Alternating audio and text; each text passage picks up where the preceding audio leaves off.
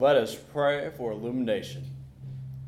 O God, as the scriptures are read and the gospel proclaimed, open our ears to hear your word. Open our eyes to see your truth, and open our hearts to receive your grace. Amen. Our reading today is from Ecclesiastes chapter 3, verses 1 through 15.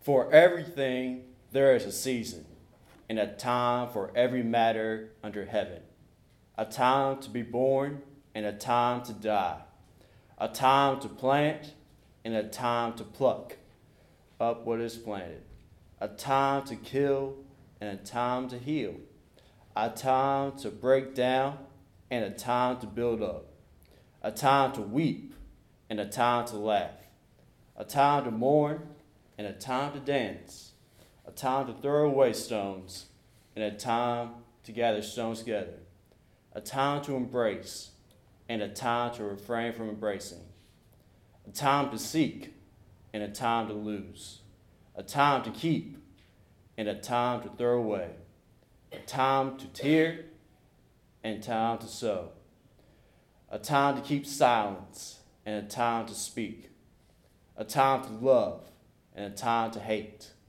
a time for war and a time for peace. What gain had the workers from their toil? I have seen the business that God has given to everyone to be busy with. He has made everything suitable for its time. Moreover, he has put a sense of past and future into their minds, yet they cannot find out what God has done from the beginning to the end. I know that there is nothing better for them than to be happy and enjoy themselves as long as they live. Moreover, it is God's gift that all should eat and drink and take pleasure in all their toil. I know that whatever God does endures forever. Nothing can be added to it, nor anything taken from it.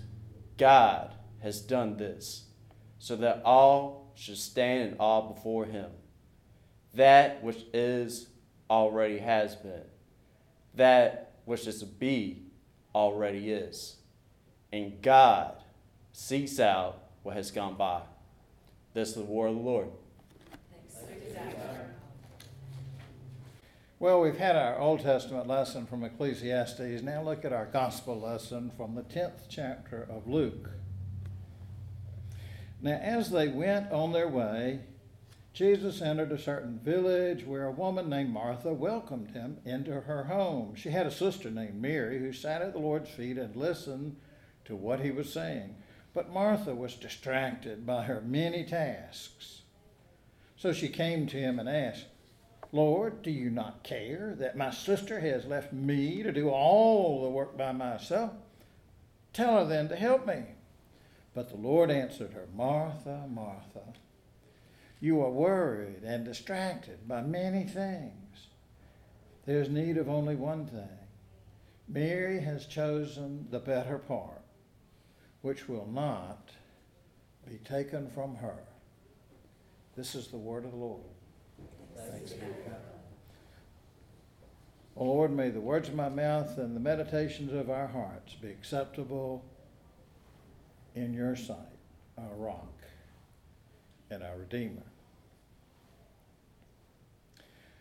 Reading this passage in Luke's Gospel always reminds me of two true stories, one of which I was there for and the other I heard about from someone who was there. Once upon a time, there was a hostess who prepared a wonderful holiday dinner for her big family and several guests. Every place at the table was set just right. Every dish was well prepared and marvelously delicious. The dinner conversation was scintillating and avoiding all those controversial subjects. It was perfect, almost. But you know what was missing from that ideal dinner table? The hostess. She was off in the kitchen, frantically preparing a hollandaise sauce to go on the fresh steamed broccoli. The problem was that when the hostess showed up with her sauce, the broccoli was all gone and the meal was over. She missed it. Now, the other story that happened in a very different kind of family event. A much-loved senior in the family had died.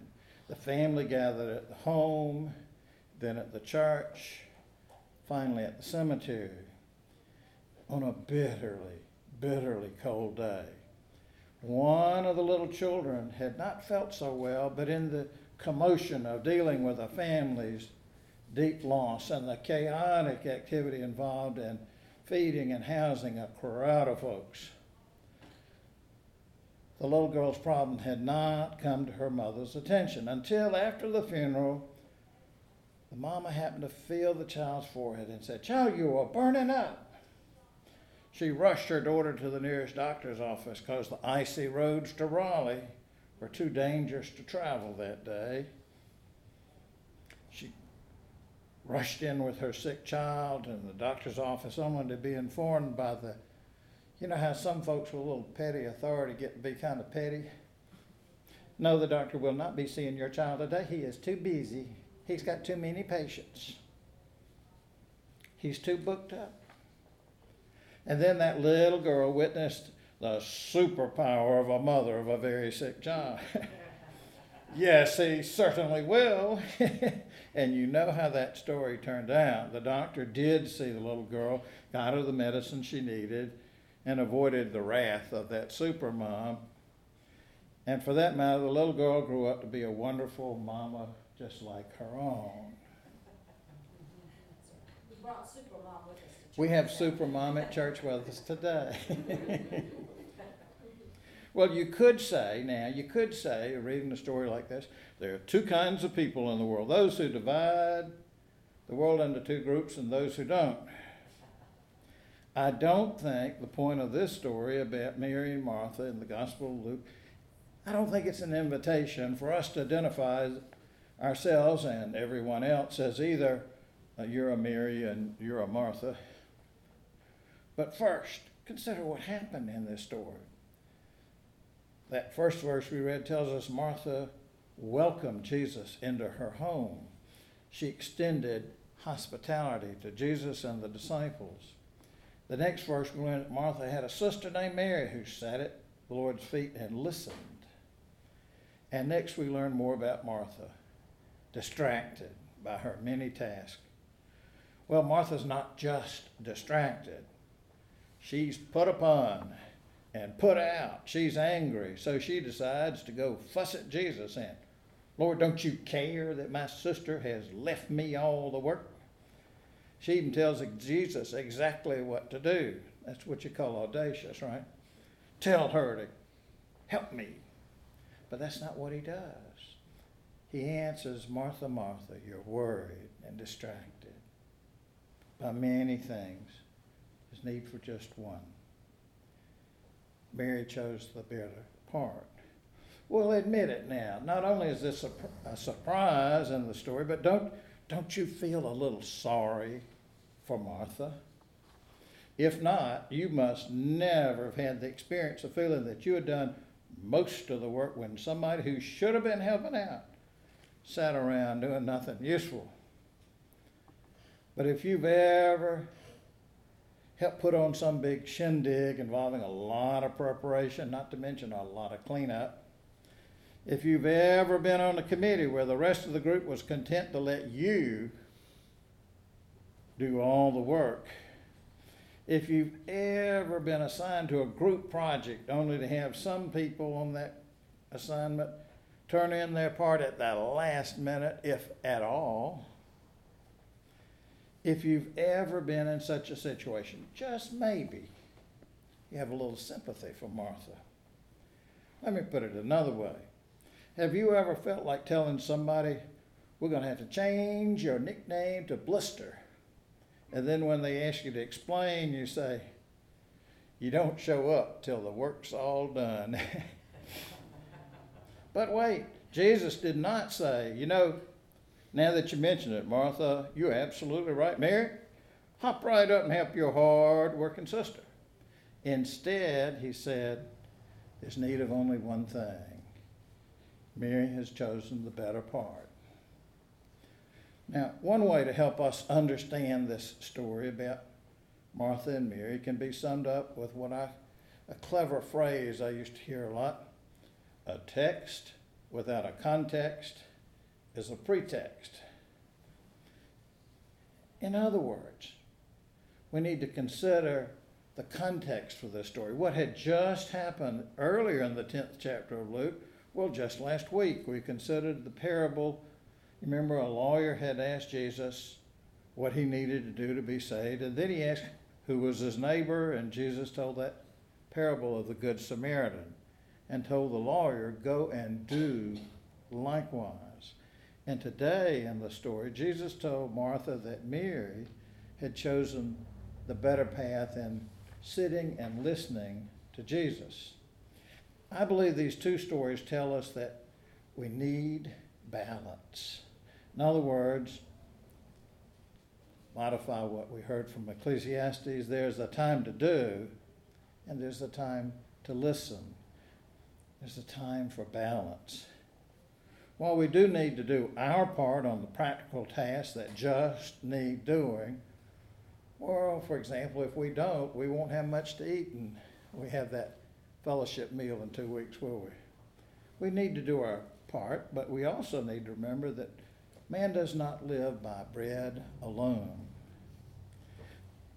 Mary and Martha had each found good forms of devotion, but Martha had lost her focus. She got focused on herself, and that's when she got irked with Jesus and with her sister. She had forgotten that real hospitality has to be focused on the guest.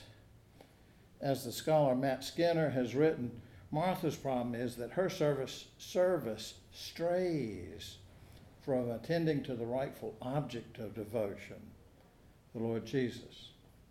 Now, you remember my friend who missed the family feast because she spent the whole meal in the kitchen making that hollandaise sauce for the broccoli? She had forgotten that the point of the family feast is to feast with the family. Martha forgot that the point of all her work was to show hospitality to her guests. So what is it you and I forget? Some of us tend to forget the doing side of discipleship, the side that tends to the stranger in need, as the Good Samaritan had done, or that tends to the needs of friends and family, like Martha did. Some of us tend to neglect the Mary side of discipleship, the side that devotes time to listening to what Jesus has to say. Did you notice that in our story from the Bible, Mary did not say a single word at all? She was praised for listening. We cannot be good listeners if we get so busy and anxious and distracted like Martha. We need time and discipline to do what the psalmist says, be still and know that I am God. And we need to develop a sense of spiritual balance. The world is ever with us, always demanding our time, our energy, our attention. Our phones and tablets and computers, they can be toys to distract us. They can be taskmasters to command us. But they can also be tools to help us find what I call Mary moments in a Martha world. There's a website, a devotion site called D365.org. D365. It's sponsored by Presbyterians, Baptists, and Episcopalians. Every day they post a devotion with a format of pause, listen, think, pray, and go. Just for example, yesterday they began by quoting Jesus from the Gospel of Matthew, where Jesus says, "Look, I myself will be with you every day until the end of the present age." And then they ask, are you free today? God has made time for you. Still your worries and busyness for a moment to receive the gift of grace anew. And then there was the listen section, which quotes our passage from Luke. Jesus answered, Martha, Martha, you are worried and distracted by many things. In the think section is written by a middle school teacher in California who said, so Mary made the better choice, which it turns out was a whole lot less work than whatever the first century equivalent of vacuuming and microwaving Martha was up to. Jesus wasn't concerned about how clean their lives were or what culinary preparations they made to offer him. True devotion to God was simply choosing to be still in the presence of God. Jesus wanted to visit Martha and Mary in the reality of their lives without some pretense of pious preparation, just to be amidst their daily living. Mary visited with God, and nothing could take that closeness away from her. It might have been less work for Mary than all of Martha's busyness, but the life of faith may be much harder. Less work, but still harder. For us, the life of faith is about accepting that God wants to visit and transform us just as we are, unprepared, in the middle of our messy lives. God's grace isn't anything we can work for, but when received by faith, it will not be taken from us. And then they had a prayer, so let us pray. Gracious and loving God, help us to receive your grace as a gift, not anything that we can work for, but simply a gift in the middle of the messiness of our lives. Help us see ourselves as you see us and have the faith to be still and to be near you. Amen. Whether in a prayer closet, as in that movie War Room, or in a quiet moment in the dark room, or somewhere with your smartphone, whether it's with that D365 website, or whether it's with the Bible you have read since childhood, I pray that God will help us all find Mary moments in a Martha world. Thanks be to God. Don't forget the Martha part, but remember to find those Mary moments in this Martha world. Now may the God of creation and restoration give you confidence in the daily tasks that are set before you. May the God of love and compassion assure you of your heritage as a child of God. May the God of guidance and inspiration mold you in God's image. And may the blessing of God, Creator, Redeemer, and Sustainer, be with you and remain with you today, tomorrow, and forevermore. Amen.